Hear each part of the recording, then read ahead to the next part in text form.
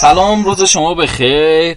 در خدمتون هستم دوباره سپهر ثابت از پادکست ایرانی گپ. سلام به همه شما. فرهاد اسکندری هستم از همین جایی که این گفت. آقا این امروزی ما میخوایم راجع به برنامه مهاجرت با شما صحبت کنیم. آخ یادته داشت فرهاد؟ عجب داستانیه خداییش. خب آقا از اینجا شروع میکنیم که اصلا چرا آدما مهاجرت میکنن؟ نظر تو چیه؟ فکر میکنی واقعا چرا؟ مخصوصا ما ایرانی‌ها با این وابستگی شدیدی که به خانواده و فرهنگ و غذا و تمام این داستانا داریم، خیابون ولیعصر، فری کثیف و دقیقاً اژدرزاپاتا و توچال و دقیقاً. حالا خارج از اون مسائلی که بعضی‌ها به دلایل مذهبی، بعضی‌ها به دلایل سیاسی، بعضی‌ها اونا رو میذاریم کنار. آره، افراد عامه مردم چرا مهاجرت میکنن؟ تو چرا اومدی؟ من اومدم درس بخونم. حقیقتا درس خوندن در واقع راهش بود، بهانه‌اش بود. آفرین. آره، خانواده رو اینجوری قانع کردی؟ یعنی که نه موافق بودن؟ خانواده من موافق بودن، اما هیچ وقت یادم نمیره حاجی که شب قبل از این که من از ایران خارج بشم 2 تا از دوستای بسیار صمیمیم اومدن پیش من و همین سوال از من پرسیدن. فرهاد، گفتن چرا میخوای بری؟ گفتم میخوام جایی برم. خدا شاهده اینو یادمه که بعدها فهمیدم که اصلا چقدر در توهم به سر می بردم. گفتم میخوام جایی برم که آدما به خاطر کسی که من هستم به هم احترام بذارن. یعنی چی؟ طرز فکر متفاوتی بوده، متفاوت. آره. و غلط. در واقع فکر میکردم که توی ایران آدما به خاطر کسی که من هستم به من احترام نمیذارن. به چی احترام میذاشتن؟ نمیدونم، فکر میکردم که مثلا من خیلی قابلیت‌های مثلا محیل العقول دارم و آدم‌ها بهش احترامی نمیذارن و فکر میکردم که استعدادهای نهفته زیاد داری و تو شناگر قابلی هستی و در صورتی که الان متوجه شدی که ببین مهمش اون نیستش که مثلا اون استعدادم شکفته شد یا نشد، اما به این نتیجه به نظر من به این نتیجه رسیدم که اینی که میگن آسمون همه جا آبیه واقعیته. یعنی اینجا هم خیلی خیلی خیلی شرایط اتفاقهایی میفته که میبینم اون چیزی رو که حقمه رو به هم نمیدن و تازه شرایط از ایران خورده بدترم هست. یعنی یه جورایی باید ثابت کنم که نه من خوبم، در حالی که در ایران بالاخره با افراد ما همه مساوی بودیم. اینجا بالاخره حالا مهاجرایی که هستن و صدای ما رو میشنون حالا احتمالاً تا حدودی موافق هستن، تا حدودی مخالفن. بالاخره ما به عنوان خارجی یک سری مزایایی رو نداریم. هر چقدر زبان انگلیسیمون خوب باشه، هر چقدر فرهنگ رو بتونیم خوب آداپته بشیم، هنوز هم یه پله به نظر من عقبیم. نمیتونیم 100% مساوی باشیم. حالا من یه رفیقی داشتم اون موقعی که دانشجوی لیسانس بودیم و تب خارج و تافل و آیلتس و ویزا و پذیرش و ادمیشن و ریکام گرفتن و نمیدونم اینا خیلی داغ بود. این دوست من مخالف سرسخت خارج اومدن بود. خب میگفتش ببین فرهاد، تو پا میشی میری اونجا 2 سال که بعد همینجوری درس بخونی، شب تا صبح، صبح تا شب دانشگاه پروژه انجام بدی. بعد واقعیتش اینه که اصلا من هیچ ایده‌ای نسبت به مثلا مشقایی که اینجا تو دانشگاه بهمون میدادن تفاوتش نداشتم. خیلی با سختی. بعد دیگه ماشین مثلا نداری، مجبوری با اتوبوس این ور اون ور بری، نمیدونم سرده گرمه، زبون نمیفهمی فلان، باید بری مکدونالد مسترا بشوری، چیز بکنی، همه این بدبختی‌ها رو بکشی که چی بری درس بخونی. میخوام 100 سال سیان درس نخونی، میخوام خودم نرم درس بخونم. واسه چی این آدم بدبختی بکشه؟ واسه درس خوندن؟ خب نمیدونم. طرز فکرش واسه خودش خیلی خوب بود، ولی واقعیتش هم این بود که اون 2-3 سال اول همه این بلاهایی که اون پیش بینی کرده بود به خاطر درس خوندن سر ما اومد. دقیقاً تمام بلاها اومد. اما اون هم قسمتی از زندگیمون بود. من ناراضی نیستم از مهاجرت، بالاخره بالا پایینای خودشو داشت، اما قسمتی از زندگی بود. ما خوشحالیم که درسی بود که باید میگرفتیم. آره، درسی بود که باید آدما بگیرن، مهاجرا باید بگیرن و به قول معروف مووان بکنن و این چیزیست که واسه همه مهاجرا هست. درسته؟ دقیقاً. خب تعریف کن ببینم داشت فرهاد، اون شبی که داشتی می اومدی یا روزی که داشتی می اومدی نگو چقدر دراماتیک بود. خیلی دراماتیک بود. من بهترین رفیقم داداشمه. خب بعد دیگه من گفتم که آقا ما دیگه رفتیم و این داداشه رو نمیبینیم و نمیدونم چی، اعصاب خورد، گریه، فرودگاه، نمیدونم، خیلی بد بود، خیلی بد بود. آره. منم هیچ وقت از خاطرم نمیره اون بار آخری که پدر و مادرم رو دیدم و فرودگاه امام خمینی، وقتی که از اون بازرسی رد شدم و پیچیدم به سمت راست و در واقع اونا دیگه محو شدن و این همیشه تو ذهن من مونده. آره. بعدش هم که معمولا اگه میخوای بیای آمریکای شمالی استاپ هواپیما تو چیزه تو لندن بود واسه ما. یعنی اون شوکی که من اونجا خوردم از اون چیزه بار دراماتیکش، خداحافظی بار دراماتیکش بیشتر بود. اومدم یه جای پر از هیاهو، پر از آدمای مختلف، شلوغ. یعنی مثلا فرض کنید که شما از هواپیما میایید پایین، مثلا وسط بازار پشت شهرداری، حالا یه ذره تمیزتر و فنسیتر و پرزرق و برق‌تر هست، ولی به همون شلوغی. بعد این فروشنده ها گیر میدادن با آدم، نمیدونم اینو بخر اینو بخر، نمیدونم بیا تو این قرعه کشی شرکت کن. واقعا فرودگاه لندن اینجوریه؟ یعنی تو نرفتی مگه؟ نه. خیلی اصلا یه چیز عجیبی بود. یه اصلا اتفاق.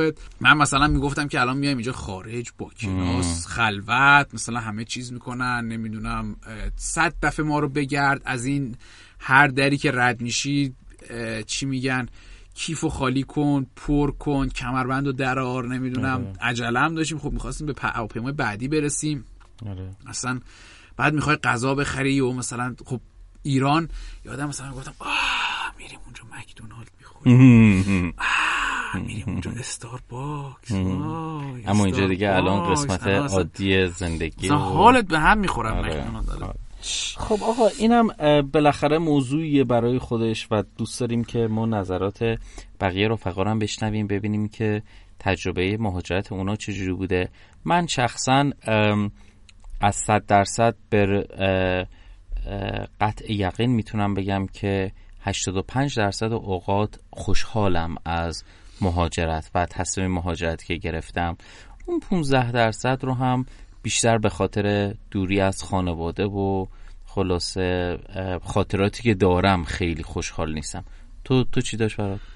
دقیقاً اینجا یه چیزی که خیلی آدم دلش تنگ میشه، شاید مثلا فرض کن که پیاده روی ستخندان تا تجریش، یا مثلا واقعا تو از ستخندان تا تجریش پیاده میرفتی؟ برعکسش سرازیری میومد یا چه میدونم قهوه خونه های چهارراولی عصر، یا مثلا قلیونی های میدون فردوسی، یا مثلا قلیونی های دربند، یا مثلا توچال که قلیون نداشت متاسفانه، یا مثلا قلیونی های مثلا اوین درکه، اینا نبود، رفقا بودن. اون سالهای اولی که من اومدم بیرون خیلی دلم واسه رفیقم تنگ شده. آره. من اون سالهای اولی که از ایران اومدم بیرون خیلی فکر میکردم به این جاها و این مکانها و اینا. الان دیگه خیلی توی ذهنم نیستش، نمیدونم چرا. دقیقاً منم همینو داشتم میگفتم دیگه. یعنی مثلا فرض کن آقا یه خیابون شلوغه که توش پر دست فروشه دیگه، مثلا همین اینو بخوای مثلا اینجا بری حالت به هم میخوره. درسته. ولی خب مثلا اون موقع با رفقا میرفتی یه سیگاری آتیش میکردی، یه بهمن کوچیکی میکشیدی، مثلا میرفتی اونجا با هم حرف میزدین، میخندیدی، نمیدونم سر هیچی. دقیقاً دلت واسه اونا تنگ میشه. آره. من یک جورایی خاطراتم داره متاسفانه محو میشه، انگار داره چی میگن شطرنجی داره میشه کم کم. تو سنت بالاست. من پیر شدم رفته به خدا. آقا یه جایی که ولی خیلی خوب بود. تو جایی از تهران هست که باش خیلی خاطره داشته باشی؟ من جایی از تهران که باهاش خیلی خاطره داشته باشم و اصلا دلت شدید واسه اونجا تنگ بشه و اصلا هیچ. حالا تو بگو ببینم من یه خورده تو مود تهران قرار بگیرم. الان میگم من خیلی یه جایی که خیلی دلم واسهش تنگ شده بام تهران. آره. و رفقا میرفتیم اونجا میشستیم لنگامون رو آویزون میکردیم رو سر تهران. آها. آره آقا حرف میزدیم چرت و پرت میگفتیم. آقا بریم یه آهنگ گوش بدیم. منم فکر کنم ببینم از تهران چی یادم میاد. من به تو میاندیشم. همین میخوای بذاری؟ اینم بذاری؟ اینم بذاری. میذاریم هرچی. آره هرچی ببینم هرچی باشه میذاریم. آقا پس ما میریم یه آهنگ میذاریم و دوباره برمیگردیم.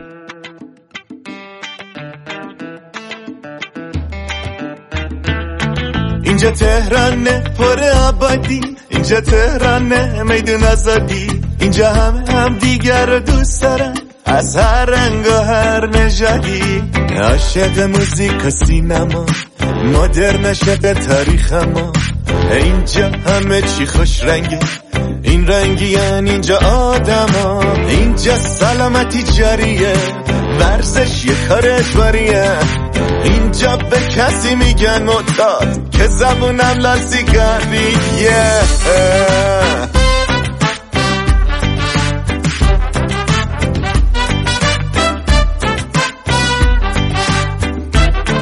اینجا زمین بخوری کسی بد نمیخنده، اینجا همه پرن کسی خالی نمیبنده، بخوای رشوه بدی به کسی تو اداره هاش لبشو میگزه میگی شرمنده. پر از افتخاری تهران، همیشه بهاری تهران، همه خوبا شروع کردی بگو دیگه چی داری تهران. پر از افتخاری تهران، همیشه بهاری تهران، همه خوبا شروع کردی بگو دیگه چی داری تهران.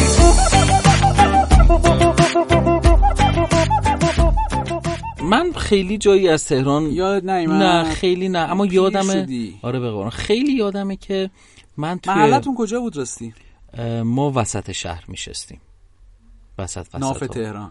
بابا مثلا میگم بچه تهرانی که نمیگم ما بچه وسط شهریم، نیویورک که زندگی نمیکنم میگم میت تاون آپ تاون، می بچه قولکم، بچه نه نظام آبادم، بچه مجیدیم، نمیدونم بچه فلانم، خیابون ظفر، چه میدونم حاجی ما 4-5 تا خونه عوض کردیم. واسه همین رسما اصلا من بچه هیچ جا نیستم، یعنی متعلق به همه تهران، متعلق به همه تهرانم. رو همین حساب خیلی یادم نمیاد که اصلا بیشتر با کجا ارتباط برقرار کردم. چیزی که خیلی یادمه اینه که تمام مدت من توی این اتوبان همت توی ترافیک بودم. یعنی الان تنها تو این بریکی که داشتیم خیلی فکر کردم، دیدم من اگر بخوام یک چیز از تهران بگم ترافیک اتوبان همت بودش. خب آقا برگردیم سراغ مهاجرت. موافقی؟ قبل از اینکه بیام اینجا تو چه تصوری نسبت به خارجه داشتی؟ من فکر میکردم که آدما اینجا همه مؤدب و خوب و خارجیان. خلاصه خارجیان. اینجا بیشتر سیگار میکشی یا ایران؟ من هیچ جا سیگار نمیکشیدم. هیچ جا سیگار نمیکشیدی؟ قلیون بحثش فرق میکنه. آره. یکی از چیزهایی که باید بهتون هشدار بدم، دودی‌های عزیز در خارج سیگار بسیار گرونه، شاید 10 برابر قیمت ایرانه. یعنی مثلا به هیچ وجه فکر نکنید که میاد اینجا آقا آزادی و فریدام و نمیدونم اینا هست. اولا که همه جا خیلی از این چیزا ممنوعه، جاهای عمومی، جاهای نمیدونم خصوصی، جایی که غذا میفروشن، نمیدونم بله. حتی مثلا دم در رستورانا مثلا تا 5 متریش مثلا که فکر کنم سیگار کشیدن ممنوع، یعنی مثلا شما بری اونور چاره سیگار بکشی برگرد. اگه بهم ریتم بدین که دیگه چه بهتر ها. می نویسم اینو واسه 80 میلیون. my name is Mr. قلیون. گول ظاهرمو نخور که یه دوست خوبم، من میکشم ریت و بیرون از رودت. طرف دارم از 65 تا 15، من و تو و عشق تو و اون موقع که 19 سالت بود، حالت خوب فازت دود، منم کاری میکنم برات کارشتون. کامان او بگیر کام سنگین تر که منم به نواحی داخلی نزدیک شم. میکنی بوس منو با طعم دو سید، منم تزریق میکنم مونوکسید کربن. سب کن. آقا ما یه رفیق داشتیم، این به بچهش میگفت مثلا اسمش هم مثلا فرض کن اکبر بی کرفول باشی یا اینجا این دیگه بک هوم، نه همینجا. تو خارجه گفت بی کرفول باشی، حالا نگو بی کرفول باش. رفیق من یه دوست دختر داشت 6 ماه اومده بود انگلیس، برگشته بود ایران، گفت اسپایدر شما به این چی میگین؟ دروغ میگی. من از این داستانا حاجی خیلی دیدم. خلاصه آقا اگر که شما فکر میکنید که اون کلمه انگلیسی رو دوست دارید استفاده کنید بکنید، اما دیگه نیم لوسش ثانیه هم نکنید فکر بکنید دیگه. حالا شاید عنکبوتو یادتون بیاد دیگه. بله بابا لوسش نکنید جون مادرتون. خلاصه آره.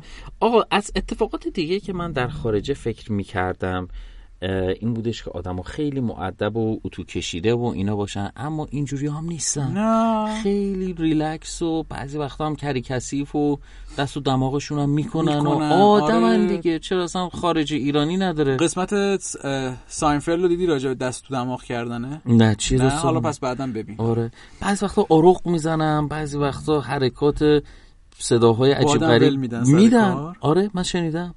جلو خودت حالا ازشون در میره، اما خب خیلی بیگ دیلی، مثلا ما باشیم مردیم ما، اما میکنن. آره نه هیچ خیالی نیست. 2 دفعه واسه من اتفاق افتاده که رئیس اومده تو اتاق بادش در رفت. دروغ میگی؟ باور کن.